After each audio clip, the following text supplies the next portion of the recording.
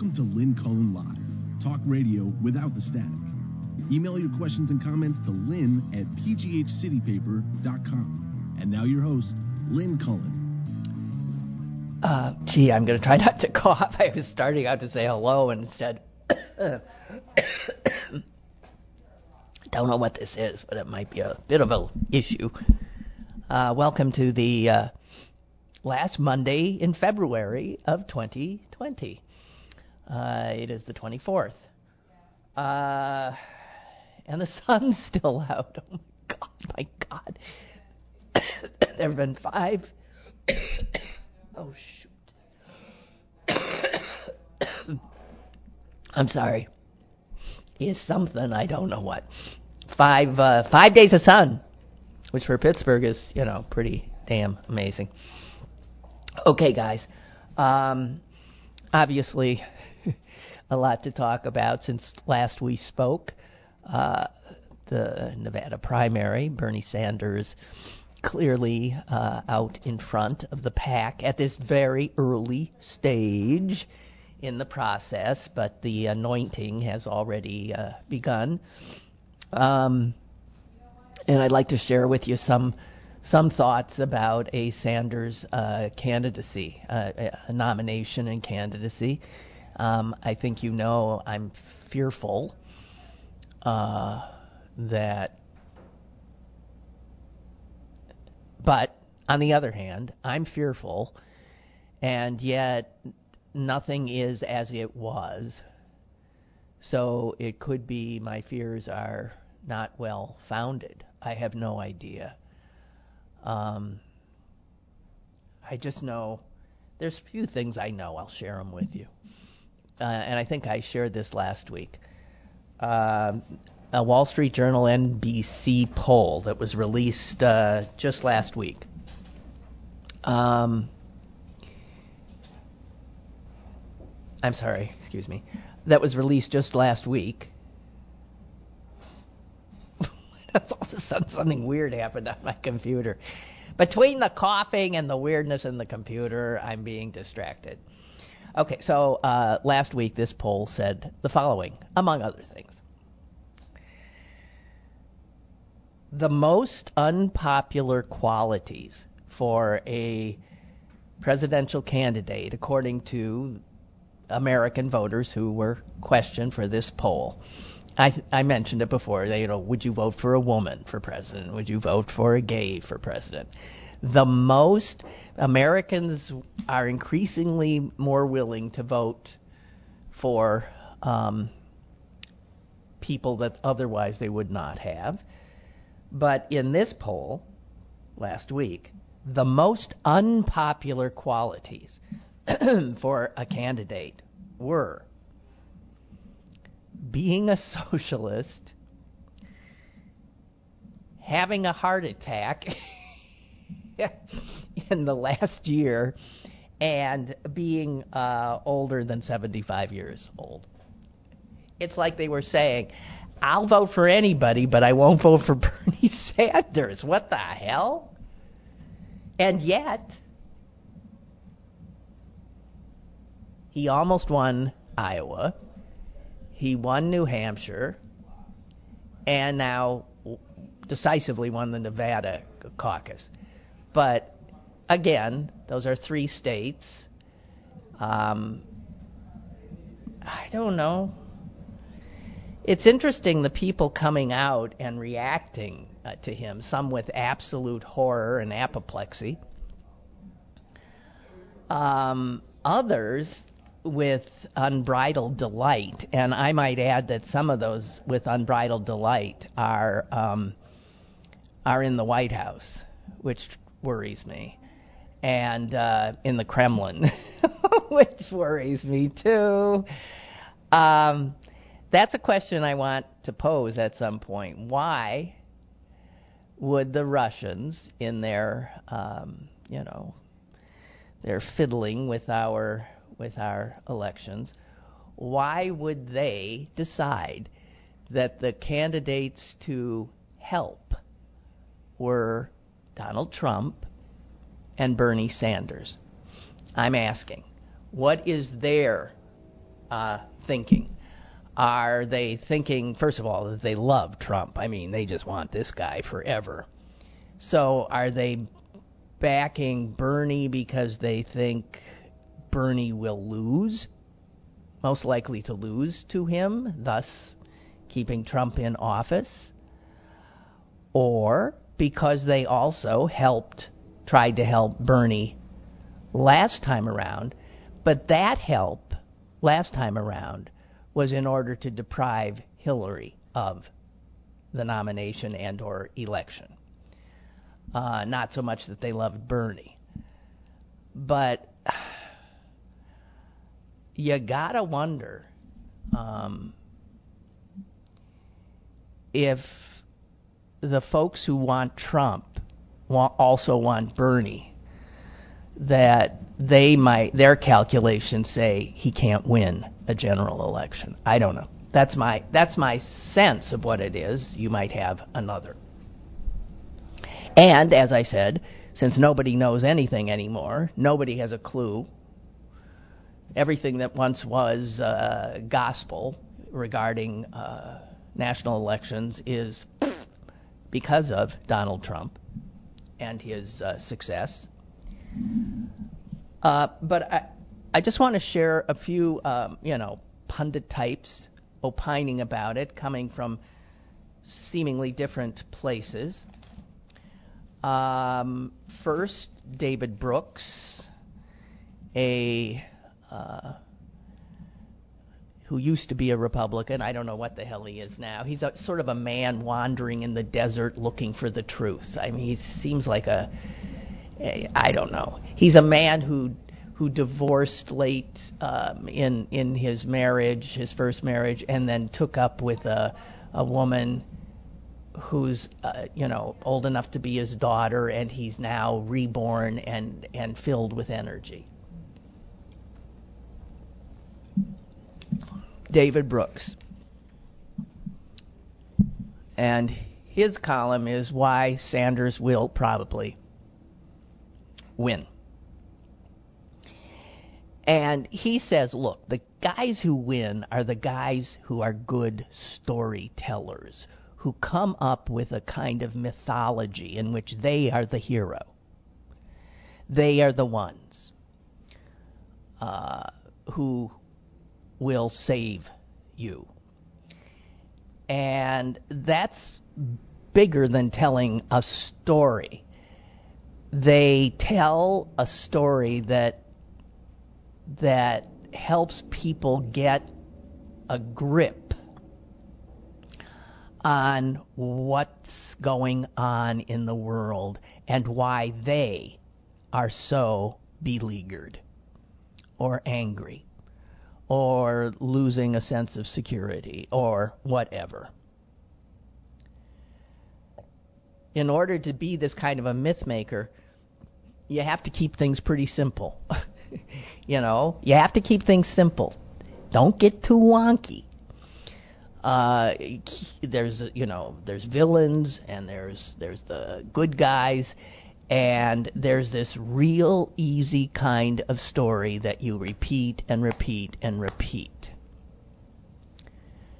Donald Trump knew how to do that. He was a successful myth maker. I mean, I'm saying this is David Brooks' contention. And his base, enough Americans bought into this picture of this rigged system and these politicians and, a businessman will know how to handle things. They bought it. And Brooks says, Trump's followers didn't merely believe the myth he was peddling. They ended up sort of ingesting it, inhabiting it. And it informs how they see the world. It informs what they're willing to accept as truth, as fact, no matter what their lion eyes are telling them. So Trump can get his facts wrong for these people as long as he gets the myth right. and he keeps that mantra repeating. They find comfort in the myth he peddled and continues to peddle. Bernie Sanders is also a successful myth maker. Rather than, marauding Mexicans coming our way as the villain, he has Wall Street and billionaires, the rich, as the villain. In that regard, I think he's more correct than Trump, by the way. And obviously, neither Trump's myths or Bernie's myths are original. I mean, these are myths that have been tried before, and with some success. But it's a very compelling myth that Bernie is peddling, and especially to young people who see this sort of ravaged America in front of them and who are snowed under by debt and understand that their expectations are not as rosy as their parents were, as their grandparents were, as their great-grandparents were. According to Brooks, the reason Sanders is attracting people is he's the only candidate up there who's successfully selling a myth. I have called him a Johnny One-Note candidate. But see, that's because he's the myth maker. He keeps repeating the same sort of basic complaint and over again. This is what's wrong. This is what's wrong. This is why you are getting screwed. And it's what Trump did with a different story behind it. It's what Sanders does. And it works.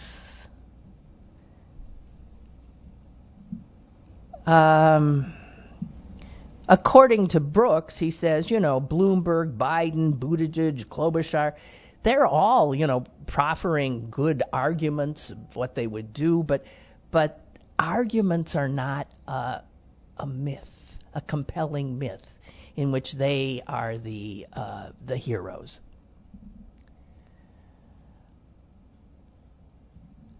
And Brooks credits Sanders with being so successful with his sort of Johnny One-Note campaign for the last 5 years, where he's really gotten some attention, with turning around a lot of people, a lot of Democrats who say, he's right. He's right. So Sanders has induced large parts of the Democratic Party to see through his eyes, to see things as he does, much like Trump did for his base. Brooks doesn't like any of this because he sees these kinds of simple solution, myth maker, hero types as being divisive, and that ultimately they tear people apart. He says men like Sanders and Trump, neither of whom have ever really worked with, who have agreed to join a party. They take a party.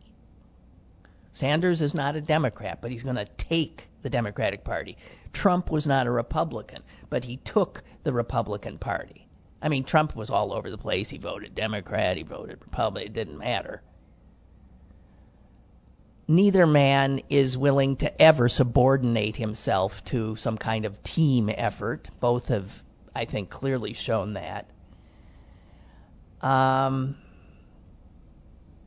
And according to Brooks, who of course doesn't like either of them, he says all they do is stand on a podium and bellow.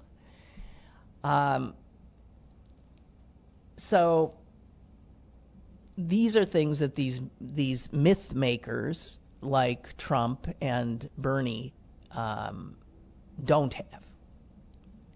They don't have flexibility. And I think that's true of Bernie, certainly true of Trump. They don't have really good listening skills. I think that's true too. And he says they don't have open-mindedness or basic human warmth. He sees Trump and Bernie as a bit of a piece. So that's David Brooks' take. And you get a lot of, when you talk about Sanders' success at this point, of course you end up talking about Trump. Because in many ways, you're seeing the same thing in the rise of Bernie as we saw in the rise of Trump 4 years earlier. And here I'll give you another take coming from a different place. This is from a guy named Terry Sullivan, who is a Republican operative, and he wrote this in today's Wall Street Journal. We've seen this movie before. A bombastic, septuagenarian, political outsider calls out a rigged system to the cheering masses. He leads all the national polls while the establishment candidates wage all-out war on each other. Meanwhile, the media dismisses his chances, and an increasingly worried political establishment convinces itself this is only a fluke. That the worst possible case that can come out of this is a chaotic convention that will ultimately nominate a more palatable mainstream candidate. Well, that's what was happening in the Republican camp 4 years ago, and now look where it is. The exact same thing happening in the Democratic Party. This guy, writing, says if there's one thing we all better have learned in these last 4 years, is that old political norms are dead. Experts and pundits, their predictions are no more than guesses based on the way things used to be. And he says media groupthink only made these outdated and misguided notions more stubborn. So he too sees Sanders as essentially the second act, the sequel to the Trump astonishment. Like Trump, he says, Bernie Sanders is leading an insurgent campaign, riding a nationwide wave of discontent as many Democrats no longer feel that the party represents their interests. And, this guy points out, he still manages to expand his support among more moderate voters, even though they disagree with some of his more extreme positions. This guy says, if I had $1 for every voter I've heard say, I don't agree with everything Trump does or says, but I love that he has the guts to say it. And he says that Bernie Sanders benefits from that same kind of, some of what he says, his grumpy old man act drives me crazy, blah, blah, blah, blah, blah. But, he's right. Generally, he's right. So here's this Republican operative saying it isn't policy positions that draw a lot of people to Bernie Sanders or to Trump. It's their... Again, he gets to where it's their sort of their perceived authenticity. They're taking on, they're squawking and screaming about it's rigged, it's rigged, it's rigged.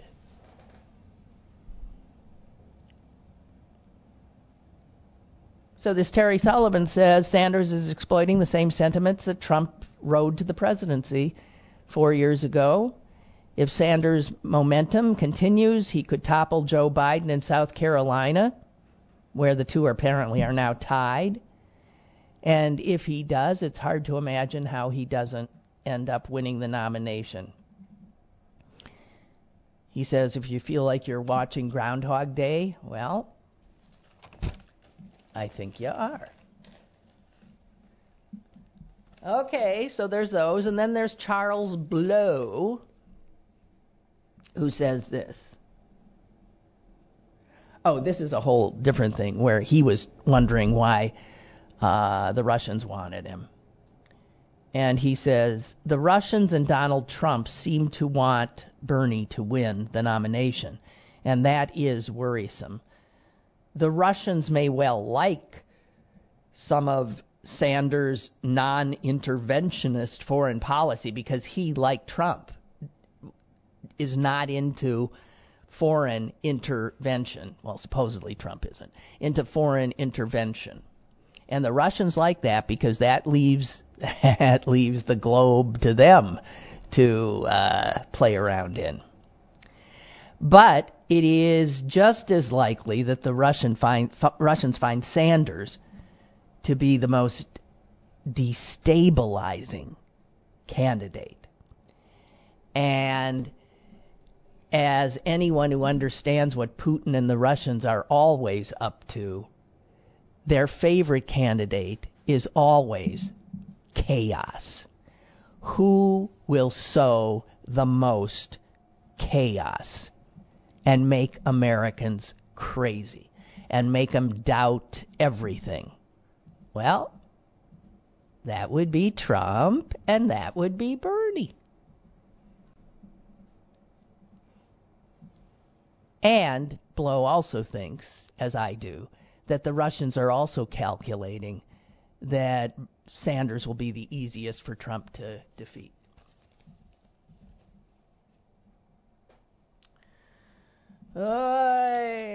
So, there's that.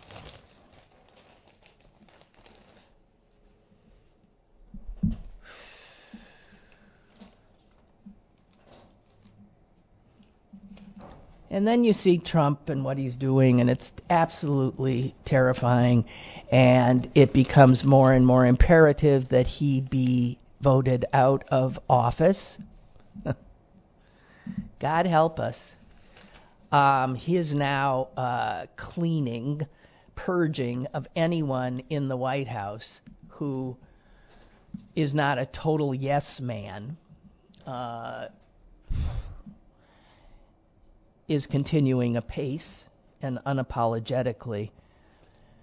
What he's doing to our national security team is frightening because he is throwing people out of that who have spent a lifetime learning how to understand this frightening global game that is played by the big boys in the world.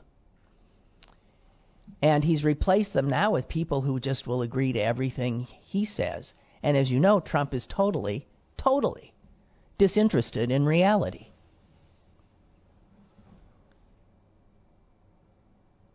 The current national security advisor to Trump is a guy named Robert O'Brien. If you ask me in 2 days, it might be somebody else. But maybe not. This guy might have staying power because he is one of Trump's parrots. And he, it is said, convenes meetings of the National Security Council at the White House by often distributing printouts of Trump's latest tweets.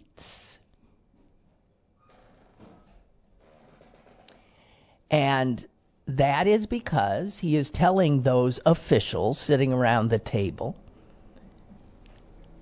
that this is what the president thinks, and we better find a way to think the same and to justify what he thinks. So Trump has totally, and this guy working with him, have upended the very purpose of the National Security Council, which is to tell a president things he probably doesn't want to hear. No one wants to hear the kind of stuff they gather up. It's scary. It's often unsettling. And Trump doesn't want to hear it. And so now he has a national security advisor who says to him, you see these tweets? That's what he wants to hear. So you figure out a way to make sure that's what he hears.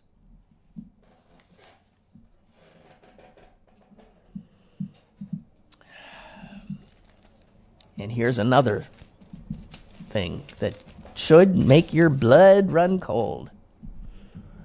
This Richard Grenell, the ambassador to Germany that he's now chosen as the guy who oversees all of the intelligence agencies in the country, has hit the ground running. He's the acting head of national security. And he chose as his number 2, after ousting a guy who had been doing this kind of work his entire life and understood how things work, Richard Grenell, the new head, of course, threw that guy out, an expert, and brought in his stead another expert. But this guy is an expert on Trump conspiracy theories. I kid you not.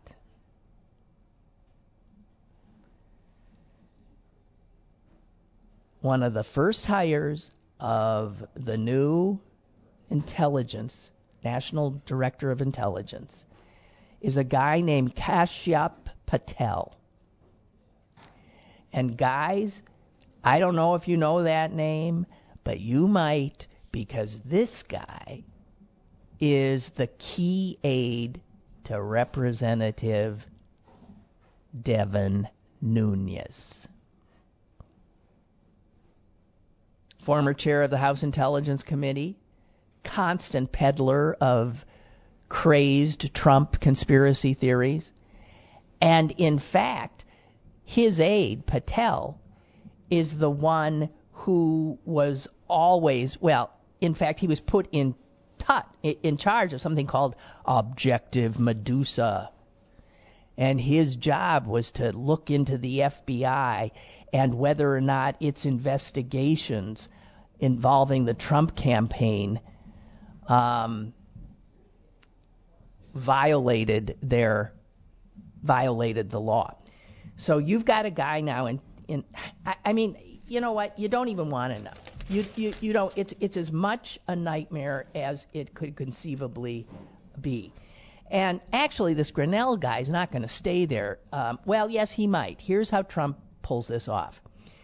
He kicks out the former acting intelligence director of national intelligence, and he installs this Grenell as now the current acting director. But for him to continue in that position past March 11th, Trump must formally nominate someone else for that job. And while that person is going through the vetting process, through whether or not the Senate will confirm that person, then the acting guy, Grenell, gets to stay for another 6 months, if it takes that long.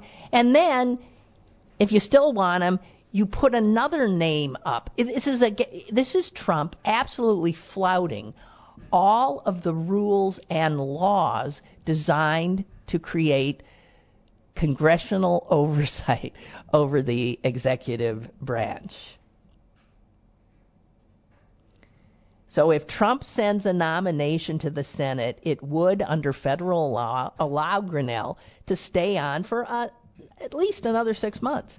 And then you can continue that process, keeping these acting people who never have to face congressional approval. However, this is the Senate that Mitch McConnell runs, so why they worry about whether or not Grinnell could even be signed off on, I don't know. These Republican senators march in lockstep, as we found.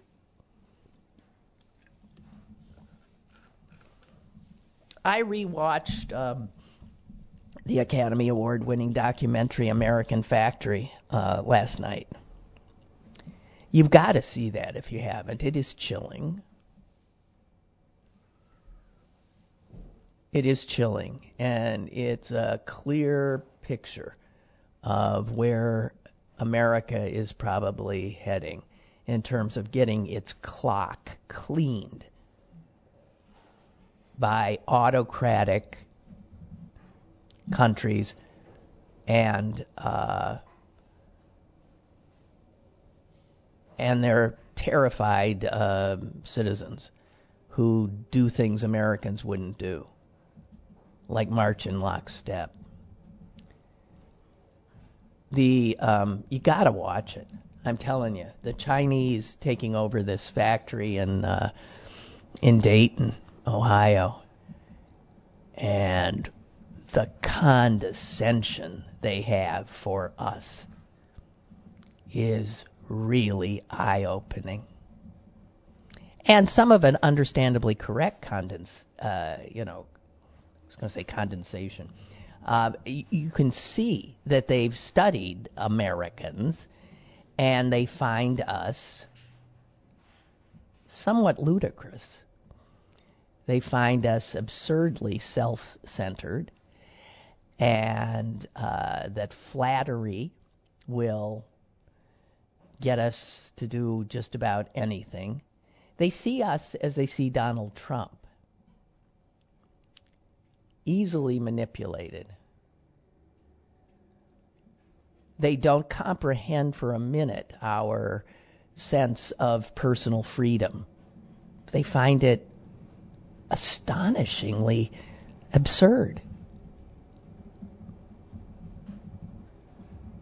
They certainly don't believe in workers' rights. The thing about this that is so astonishing as I watched it again is China is supposedly a communist nation. Last time I looked, commies, at least commies in this country, were the ones who were most into workers' rights, right? So that the unions were suspected of being, infiltrated with communists.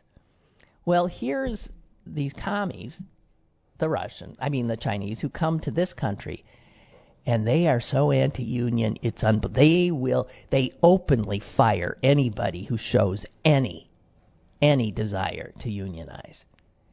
So how is it now that the communists, the Chinese, are against workers' rights in every way, and because they're an authoritarian country?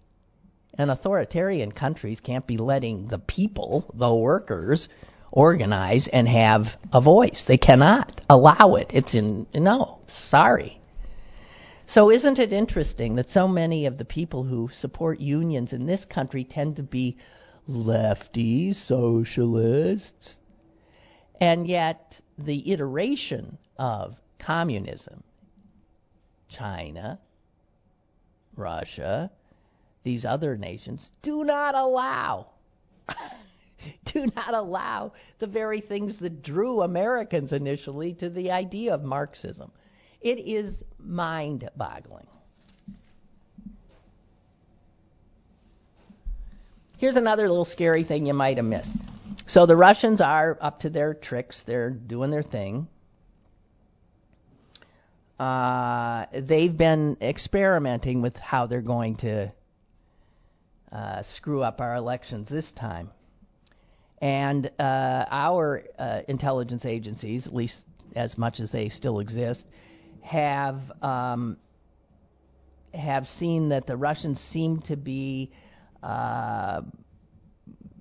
reworking their playbook a little bit, so that their intervention this time around is not going to take necessarily all the same forms it did in 2016. They're using Facebook apparently and other social media a little differently. In 2016, they impersonated Americans, with these phony. They stole Americans' pictures and said and drew up these totally bogus accounts. That's not what they're doing this time, apparently. What they're doing is they are working to get us, really, to just spread their disinformation through social media, so that it's not the Russians doing it, it's us doing it. This is perfect Russian kind of operation to make us take ourselves down. They're working, too, this time from servers that are located here in the United States. 4 years ago, the Russian servers were over there. Now they're actually here in the United States. And you know why?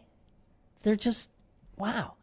Because American intelligence agencies, the CIA and others, are prohibited by American law from operating inside the United States.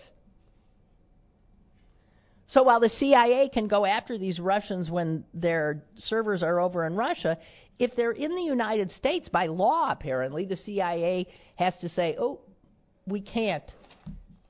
So the Russians can be here, but the CIA can't.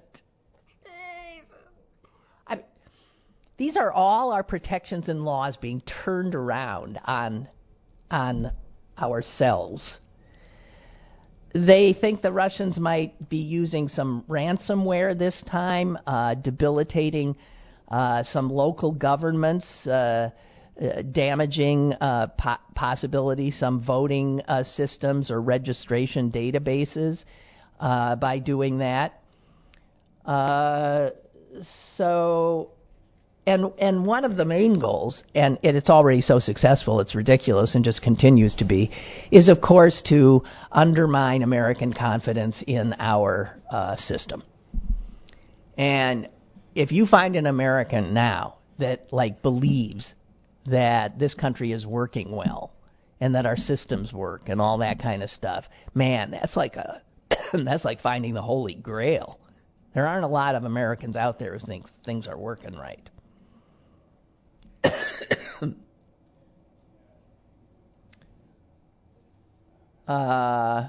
So there you have it. Also, it is suspected that Grinnell was put in this position to slow the pace of investigation on election interference. So in other words, essentially creating cover for the Russian interference effort. Excuse me. Okay, enough of this. My favorite story, I have a few over the weekend, was the Zamboni driver. Are you aware of that? I probably are. But this is, I just love stories like this. So this is at a National Hockey League game. It was the Hurricanes, that's in Carolina, against the Toronto Maple Leafs. And both of the Hurricanes' goalies were injured. Now, some of you who are real fans know that that can happen, and that there is, in the NFL, standby emergency kind of backup goalies. It's a guy who's told you stay there. Odds are you're never going to have to come in, but it could be. And we'll suit you up and you'll have to go in. And that happened Saturday to a 42-year-old guy who drives the Zamboni. He's called in to be he's suited up. And he had an abysmal second period, but he rallied in the third, and he was blocking shots, and they won the game. So I guess he set a whole bunch of records. He was the oldest rookie to win his first something like that, his first game. I don't know. He said, I was confident until I hit the ice. Then I got terrified. And he said that one of the team, after they scored like 3 goals on him or something right away. And one of the Hurricane players, came up to him and said, hey man, just relax, have fun. We got your back. It's okay. And he said that helped. He thought, okay, and they won the game. So he's going to be able to keep the shirt he wore. Actually, a shirt with his name on it is already a hot item. He had wanted to play professionally, but he had a kidney transplant 15 years ago, and that pretty much did the job. But he drives the Zamboni truck, and he does. I mean, just so you know, it's not like they pulled the Zamboni driver off. This Zamboni driver also serves as a practice goalie for some lesser teams as well. So it's not like he's totally, not like pulling me out of the stands or something like that. But I love that. The 42-year-old Zamboni driver. You gotta love it. And what else do I have here? Let's see. The other one, this is sort of sad, but because he's dead, but he got killed. But Mike Hughes, did you ever hear that guy? Mad Mike Hughes. This guy supposedly thought the Earth was flat, and he was going to prove it by rocketing himself up far enough to take a picture.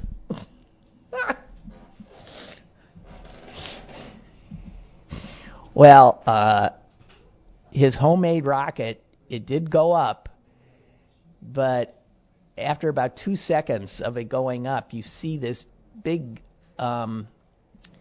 parachute fall to the ground. That's a bad sign, because that parachute was supposed to, I guess, help him get back down. And then he keeps going up, and then a little bit later he comes down, and kaplooey, he was killed. Now, here's the thing, though. This guy was killed, but this was being filmed for a new television series for the Science Channel. Now, excuse me, how would a thing called the Science Channel be filming a guy who's rocketing himself to death so he can take a picture to show that the Earth is flat? That's the Science Channel? It's owned by Discovery Channel. So just you guys who eat up some of these shows that are on those, understand this. This ain't science. The launch, it says, that killed Hughes was supposed to take him 5,000 feet into the air. That's according to the Discovery Channel. And he had said it was only the first step towards an even more ambitious goal in space exploration. He is in the Guinness Book of World Records for the longest ramp jump in a limousine. Don't even ask. So he's a daredevil. But the flat Earth thing is what was driving him of late. Anyway, he is now late. That's the end of him.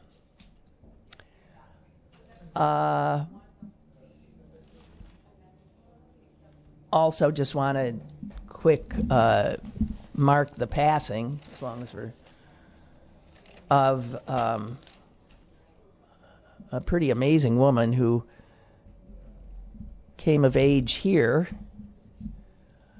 in Pittsburgh and became a internationally recognized model and lifestyle guru, and that is Bea Smith. Beautiful, beautiful woman. It's just so sad. She was diagnosed with Alzheimer's in her 50s. And she sure packed a lot into her life, though. Her dad was a steel worker. And I'm not sure what high school she graduated from, but she worked at the Pittsburgh airport for TWA for a while when she was a kid. And, man, she just went on to... The New York Times obit says this about her.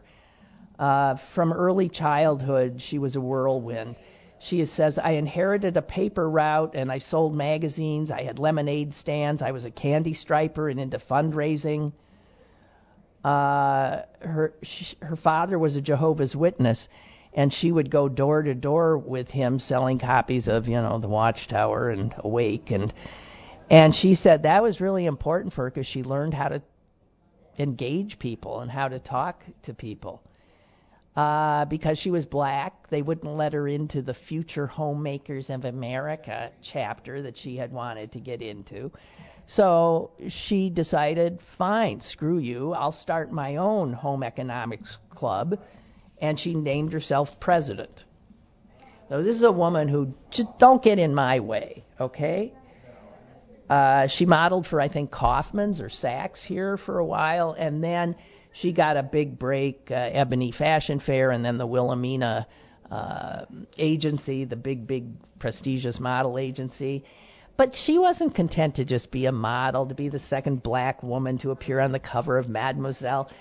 She sang in nightclubs. She tried to start an acting career. And then she ended up writing a series of books on entertainment and cooking. She had a syndicated weekly television show. She had a bedding and tableware line, had a collection for Bed Bath & Beyond. She had a furniture line for Lazy Boy. I mean, this is a woman that could not be stopped. Born Barbara Smith, B. Smith. She changed her name later. Just a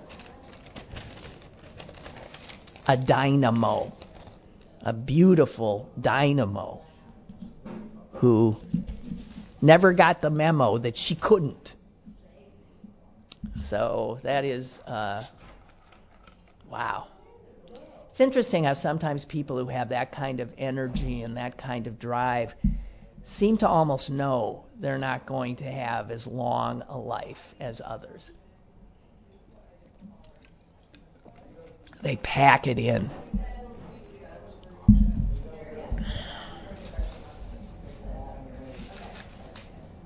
I've got a good story for you here. I heard myself use the word parrot. Oh, I said that somebody was one of Trump's parrots. But I have a story about a real parrot that I want to share with you. And this parrot's name is Frankie. And Frankie's a New York City parrot. I mean, he lives with his family in New York City. And his owner, the guy, had to take him to the vet. And he was coming back from the vet in Manhattan on 2nd Avenue and 60th Street, to be exact, carrying Frankie in this little, zippered carrying thing. And Frankie, damn it, he managed to unzip the zipper and he flew out of the carrier. And he initially he flew out and then landed on his owner's shoulder, which is one of his favorite places, I guess, to be. But the owner freaked because he didn't want to hang, and he went to try to grab Frankie, which sort of freaked out Frankie, and Frankie took off. So Frankie was loose in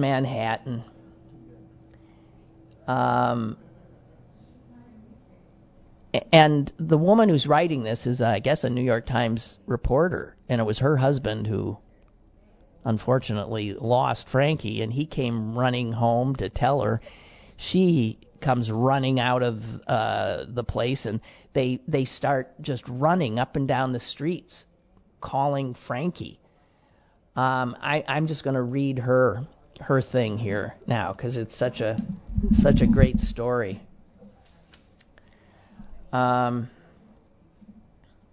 First of all, she says, birds raised by humans have absolutely no experience outside. They don't know how to feed themselves. They don't know how to stay away from predators. Frankie must have been terrified. Her flying skills had been dampened because she lives in an apartment. I mean, she was used to, flying from the couch over to the table. She was anything too long or like hovering in one place would wear her out. So she is running all over, and she goes, I'll pick it up here. Back on the street, I shouted her name, Frankie, Frankie. I leaned into a bar. Did a bird come in here? I asked. No, the bartender said, as if that's a common question, I guess. Somebody blows into the bar and says, did a bird just come in here? No, bartender, no. And no, the bartender said, orange, loud, probably asking for food? No, says the bartender. She says, I wrote my number on a napkin just in case Frankie did show up. After a block, and she's running here, running there. She's checking out the bridge near their house, thinking he might have gone up to the top of the bridge. And then, she says, after a block and a half, I heard Frankie screeching. She was perched about 30 feet up in a tree in a backyard between two tenement-style buildings. The back fence was topped with razor wire, and there were coils of it in some of the branches of the tree. We couldn't climb up there, so we couldn't just go up and get her. And when Frankie saw us, she started screeching and leaning forward, shaking her shoulders in a motion I knew well. It meant, I want to fly there, but I can't. Please, come and get me.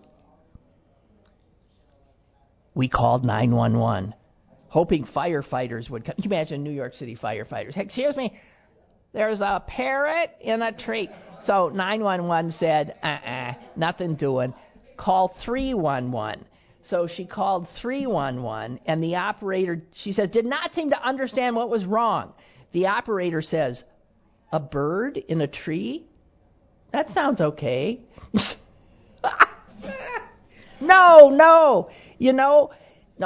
So the owner's trying to say, no, when someone has a cat stuck in a tree and the firemen have to come and rescue it? Oh, it's a cat in a tree? She said, I hung up. After an hour of hesitation, Frankie tried to fly. She took off and headed in our general direction, she said, but she aborted the mission. She flew in a little loop that took her higher and then vanished into the gray sky. Anyway, I'll make the long story short. She ends up, hours later, finding her again on the top of a building. We heard a screech somewhere high above me. She was perched on the green fence on a rooftop looking down at us. Don't move, I yelled. And that's when she was able to get Frankie. So I just wanted to share that that very New York story with her. And the funny thing is, as this woman had this Frankie, because it says here a few years earlier she had appeared on the roof of our East Village apartment one summer evening, a brilliant colored bird happily chewing on a pizza crust that one of our neighbors had given her. We assumed she was someone's pet, and we tried to reunite her with whoever had lost her, but no one claimed her, so we kept her. So, I mean, she's a little bit of an escape artist, old Frankie. So Frankie, and what's funny is after I finished reading this, I looked at the woman's name, And her name is Emily Flitter. Isn't flitter like this, like a bird? Anyway. Is there still a caller there? I think we have a caller who's been waiting a long time. Hello? Hello. Yeah, hello. Go ahead.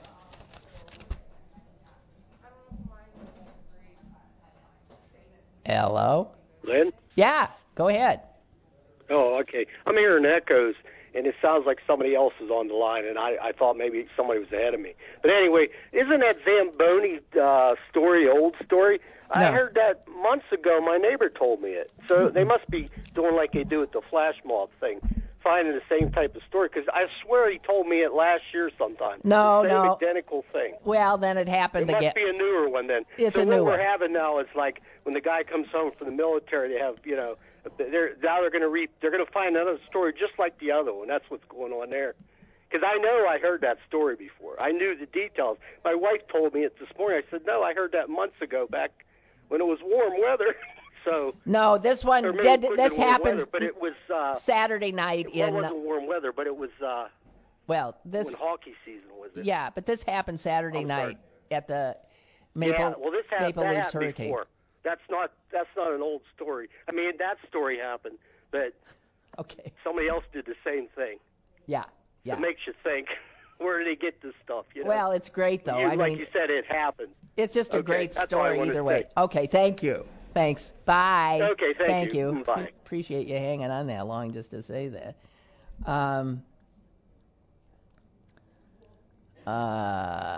Yeah. Okay, what else we got here? Looking at your... Debbie says, hi, I agree with you on why the White House and Russia want Bernie. This is why our whole primary system is wrong. Why do these few states get to pick? We in Pennsylvania are so down the list, it's over by the time. We have no say. My choice is still Elizabeth Warren. I would like a woman president in my lifetime. Yeah, you know what? You'll get Nikki Haley. I'm 63. I don't think it'll happen. Oh, geez. No, I think it will, but as I'm saying, it might not be a woman you want. Might not be a woman you want. That's my guess. Oh. What else I have here?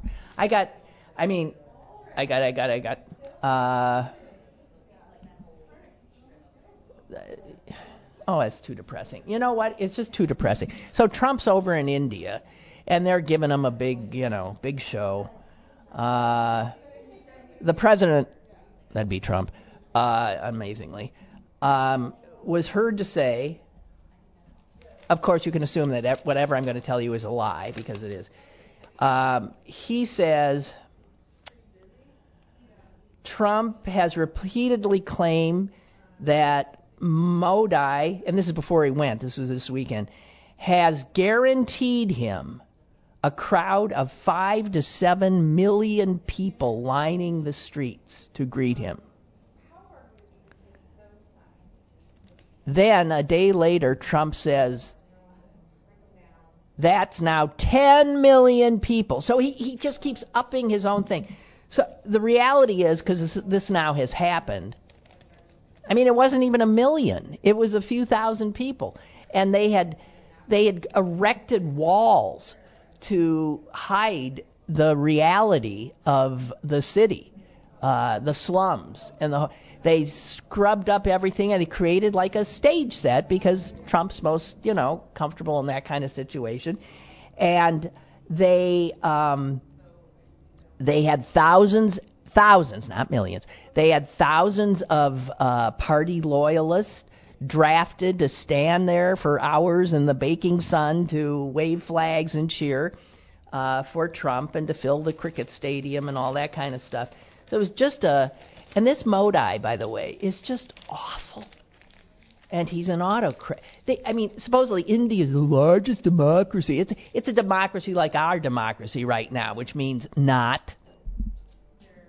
No, they're worse than us, but not much. So Modi and Trump are peas in a pod, two autocratic wannabes. God, we're out of time? We're out of time. Okay, we're out of time. All right, well, that's it, at least for today. I'll be back tomorrow. My sister Susan should be joining us. And, God, it's still blue sky. I'm going out. I got to enjoy that while I can. See ya.